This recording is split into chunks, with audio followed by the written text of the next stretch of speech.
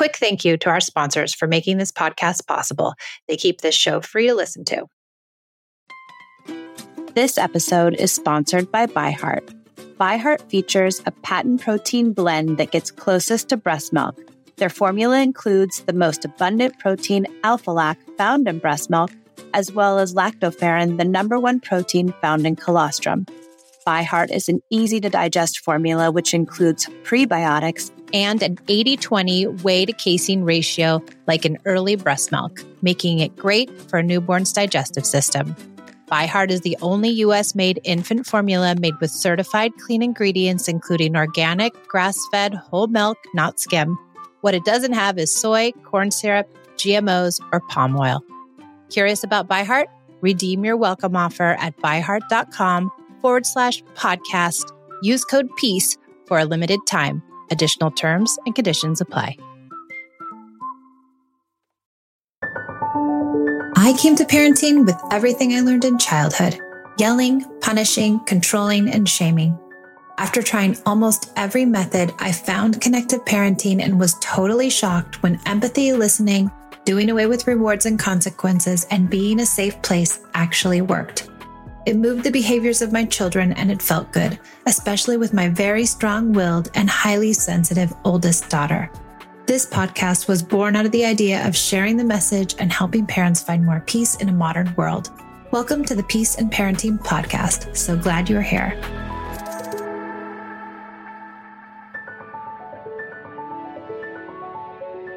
Welcome back to the Peace in Parenting podcast. I'm Michelle. We're talking about siblings.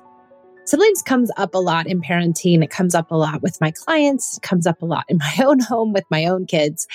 And siblings is one of the pieces that brought me to this work. You know, I think Esme's behavior towards her sister was exacerbated by the way in which I parented. And then she would take out her dysregulation and upset and frustration out on her sister.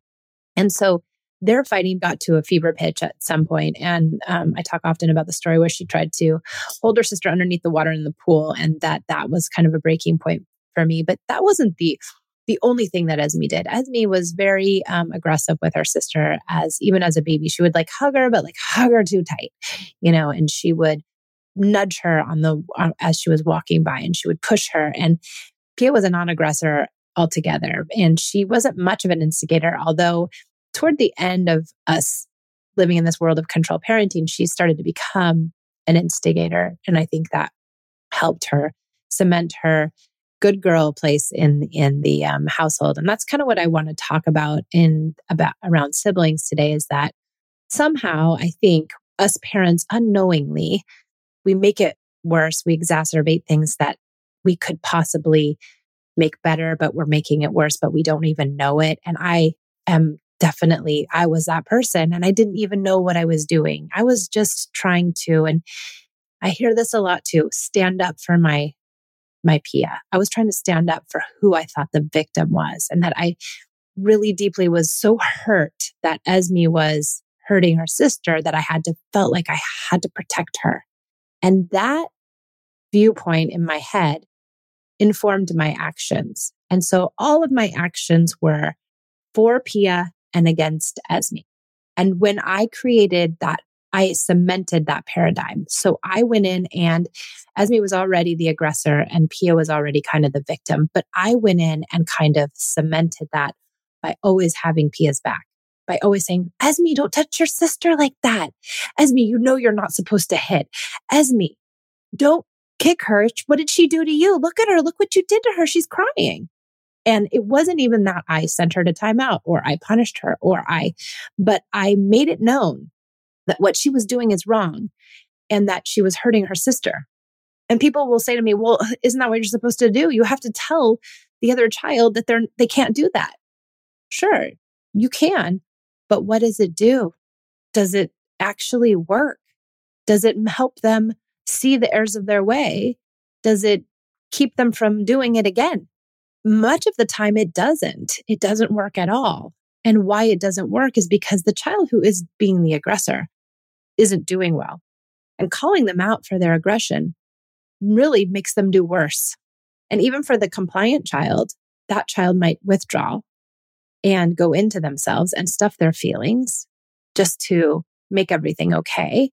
Whereas Esme, she would go to fight. She would just continue to come after her sister in even bigger ways because now she was mad at me. Now she was like, it's your fault. You're on her side. You like Pia better. And so it just fueled her fire. And I think that's where we get stuck. It's like, okay, but what do I do when my kid is they're crying on the couch and there are scratches all up and down their arm. And what am I supposed to do? And that's a big question. What are you supposed to do? But we can't just pinpoint in that moment, what are you supposed to do? Sure, we can. And let me get back to that kind of in a few minutes. But if we just focus on what you're supposed to do in that moment, we are just going to be constantly putting out fires. And I don't know that it will ever remedy itself if you're only worried about fixing the moment. Sure, I'm going to give you some things that can fix the moment just to get through, because that's you're having a fire alarm almost, right? The fire is just, you're trying to put the fire out. And putting the fire out is just temporary because that fire just keeps flaming up and up, because if you don't get it out good enough, it's just going to keep coming back. And that's kind of what happens in sibling rivalry. So let's think of it, let's zoom out for a minute. Let's think of it globally. We want to build in connection for this sweet Esme who isn't doing well, and she keeps attacking her sister. And this sweet Esme has been in timeout. She's been rewarded. She's been punished. I've been taking her things away. This poor kid is not doing well, and I'm just making it worse by all these consequences and threats and all the things I'm doing to her. And I don't necessarily realize it in the moment. I didn't necessarily realize it at all until I started to change the way in which I parented. So as soon as I realized that control parenting wasn't working and connective parenting was better, I started to build in connection with Esme. I started to do daily special time. I started to empathize with her feelings. I stopped using all of the control parenting, and I really showed her I loved her unconditionally by accepting her mistakes. Esme started to feel better. And guess what? She started to treat her sister better because she was thinking better. So when we work on the relationship we share with our child, so I worked on the relationship I'm sharing with Esme, and her brain started working better because her prefrontal, her reasoning brain could stay engaged more. She could think better. She could make better decisions, and she felt better. And she and I felt better. So she could go to her sister and negotiate and share more and be kinder. However, when there were those upsets, and there still were upsets, there always will be sibling upsets, I think. We have far fewer now. But when there were those upsets, I was still intervening with this kind of shame. And Esme, the strong-willed, sensitive kid, she doesn't do well with shame. By the way, Pia, the agreeable kid, doesn't do well with shame either. She just processes it differently. She goes into herself. But Esme came out fighting. So I was still intervening, even though I was connected parenting and I was doing all the things. I didn't quite understand this paradigm. I didn't understand that I had to come neutrally. And I didn't really know what that meant because in my mind, there was no way I was coming neutrally when Pia had scratches all up and down her arm and her sister had bit her. I was not going to, there's no way. No, I'm protecting my baby. You are not to do that to her. And then I started to have to unravel my own sibling relationship with my sister and how she and I fought really badly when we were younger. And we kind of hated each other, and we had a really tumultuous upbringing as far as our sibling relationship. And it took us many, many years and many, many years of therapy to get us back on track. And we still sometimes have a hard time. And I went to that place. They're going to hate each other. Esme's being so mean, and Pia's never going to talk to her again. And that's kind of the paradigm that played out in my own house. My sister didn't want to talk to me because I was so mean to her growing up, because I was taking out my dysregulation on my sister, because I thought my parents, it was the same thing, of course, because generational trauma just follows you right along. It just keeps on going unless you put the cog in the wheel and you stop it. So I was triggered back to my own childhood. I was operating in a place where I thought my parents didn't intervene. They just let us go at it. And so it wasn't good. So I thought, I'm intervening. I'm stopping it. I'm not going to allow my baby to be hurt. But in that thinking, I created more upset and more rivalry and more trouble. My one-on-one parenting sessions are designed for us to dive deeply into your own personal parenting struggles.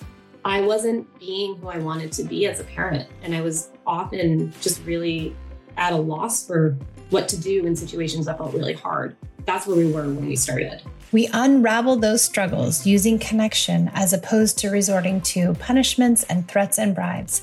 I teach you how to make that change. Myself and my husband just didn't really know how to connect with our daughters. It was like a complete paradigm shift from what we were doing that was very obviously not working into more, how can I be the best parent you need me to be in whatever situation we find ourselves in? Let me help you find more self-regulation so you can have the calm household that you always wanted to have. And now I'm like, duh, why didn't I learn this sooner? Become my private client today to find more peace in your household.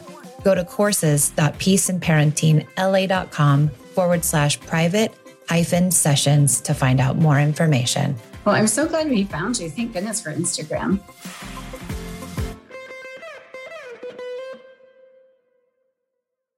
So when I could reframe it, which was really hard, I had to reframe this idea that Pia was not the victim.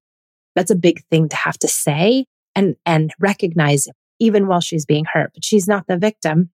And Esme is not the villain. They're just having a hard time. And Esme can't regulate her feelings and she's taking it out on her sister. And how can we get her to stop? And how we can get her to stop is connection. So the outside of the moment connection pieces, we're working a lot. But now we have to work on the inside the moment pieces. But you can't just do the inside of the moment pieces, not the outside of the moment pieces. Because if you just do the inside of the moment pieces, then you're still going to have a child that isn't doing 100% completely better. Well, nobody's ever going to do 100% completely better, but you haven't gotten rid of all the places that are eroding connection and you haven't infused connection in their place. So in the moment, I would just come in now and say, what happened, guys? What's going on? What's happening here? And everybody would say their story. Pia would say, she scratched me and she bit me. And I would say, oh, Pia, it sounds like you're having a hard time, honey. I'm sorry. And I'd hold her hand. And then I would hold Esme's hand. Say, Esme, honey, what happened? I don't like her. I don't want her to be my sister. She's blah, blah, blah, blah, blah. Okay, you guys are struggling, Esme, honey. I'm sorry this is happening. Let's see if we can figure it out. Now that in itself, just that empathic piece, helps kids' brains get back online, helps kids do better. Now, if they're too crazy and ignited, they might not even be able to do that. So you just come in and you separate and you say, yeah, okay, that's it. We're done.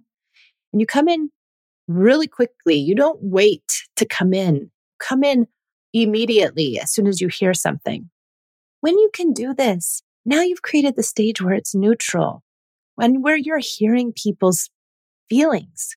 Are you saying you can't do this and you can't do that and you're wrong and you're right? No, you're just listening to the upset and that's it. You're validating it. And that's more important than anything because kids, people, humans want to be seen and heard and understood. So I'm seeing, hearing, and understanding you. I'm validating your feelings. I'm coming in neutrally. If you do nothing else, that can be enough. It really can be enough. Now, if you can find this leap, if you can find this idea in your head that one child is not necessarily the victim and that the sibling relationship is this long, involved relationship, right? It's been going on 5 years, 6 years, 3 years, 10 years, whatever it is. Everyone's had their faults. Everyone's been the good guy. Everyone's been the bad guy. Everyone has a reason why they're doing it. Esme's reason was she didn't feel like she had a place in the family. Pia had taken her place. We all liked Pia better. Not that she was justified in biting or scratching her sister, but that it came from a place of hurt. It doesn't come from a place of a villain. It came from a place of hurt, and she's a child. That's the other thing too. I have a lot of clients who have been hit as kids or beat as kids or shamed as kids. And so they really feel like their child that's yelling and screaming and hitting and all of these things is actually a villain because they remind them of the adult in their life that did that. But adults have a different responsibility and adults have a fully developed brain. And adults might be coming from a place of hurt, but they have an obligation not to hurt little children, and they have an obligation not to hurt other people. A little child or any child who is aggressive out of fear or out of hurt, which comes from fear of not having a place in the house, as me, for instance, that is a totally different story. And so we have to reframe that. I'll have a lot of parents who say, well, my kid's abusing me.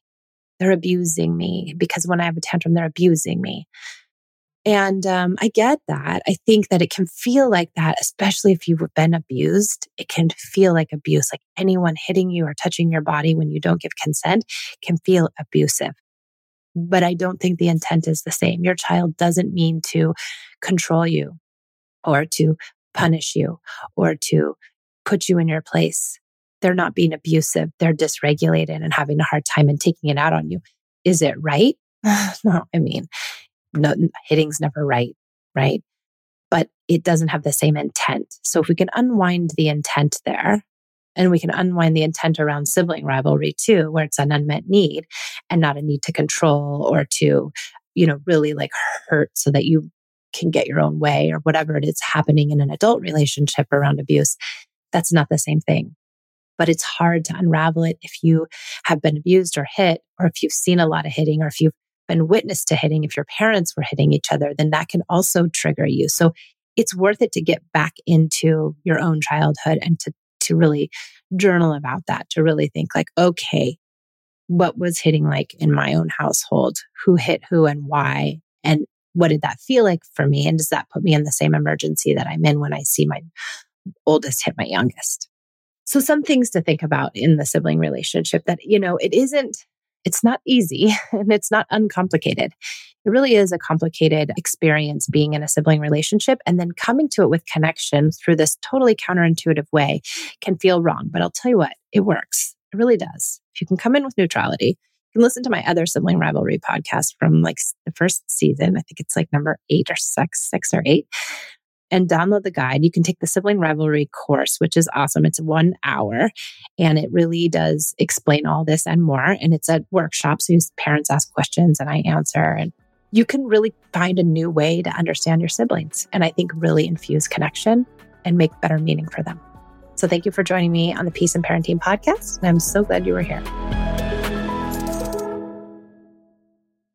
Support for this podcast and the following message come from Corient. Corient provides wealth management services centered around you. They focus on exceeding your expectations and simplifying your life. Corient has been helping high achievers just like you enjoy their lives more fully, preserve their wealth, and provide for the people, causes, and communities they care about. As one of the largest integrated fee-only registered investment advisors in the U.S., Corient has deeply experienced teams in 23 strategic locations. Corient has extensive knowledge spanning the full spectrum of planning, investing, lending, and money management disciplines. Leverage Corient's exclusive network of experts to craft custom solutions designed to help you reach your financial goals, no matter how complex they may be. Real wealth requires real solutions. For more information, connect with a wealth advisor today at Corient.com. That's Corient.com. Corient.com. When you need mealtime inspiration, it's worth shopping Kroger, where you'll find over 30,000 mouth-watering choices that excite your inner foodie. And no matter what tasty choice you make, you'll enjoy our everyday low prices, plus extra ways to save, like digital coupons worth over $600 each week. You can also save up to $1 off per gallon at the pump with fuel points. More savings and more inspiring flavors make shopping Kroger worth it every time. Kroger, fresh for everyone. Fuel restrictions apply.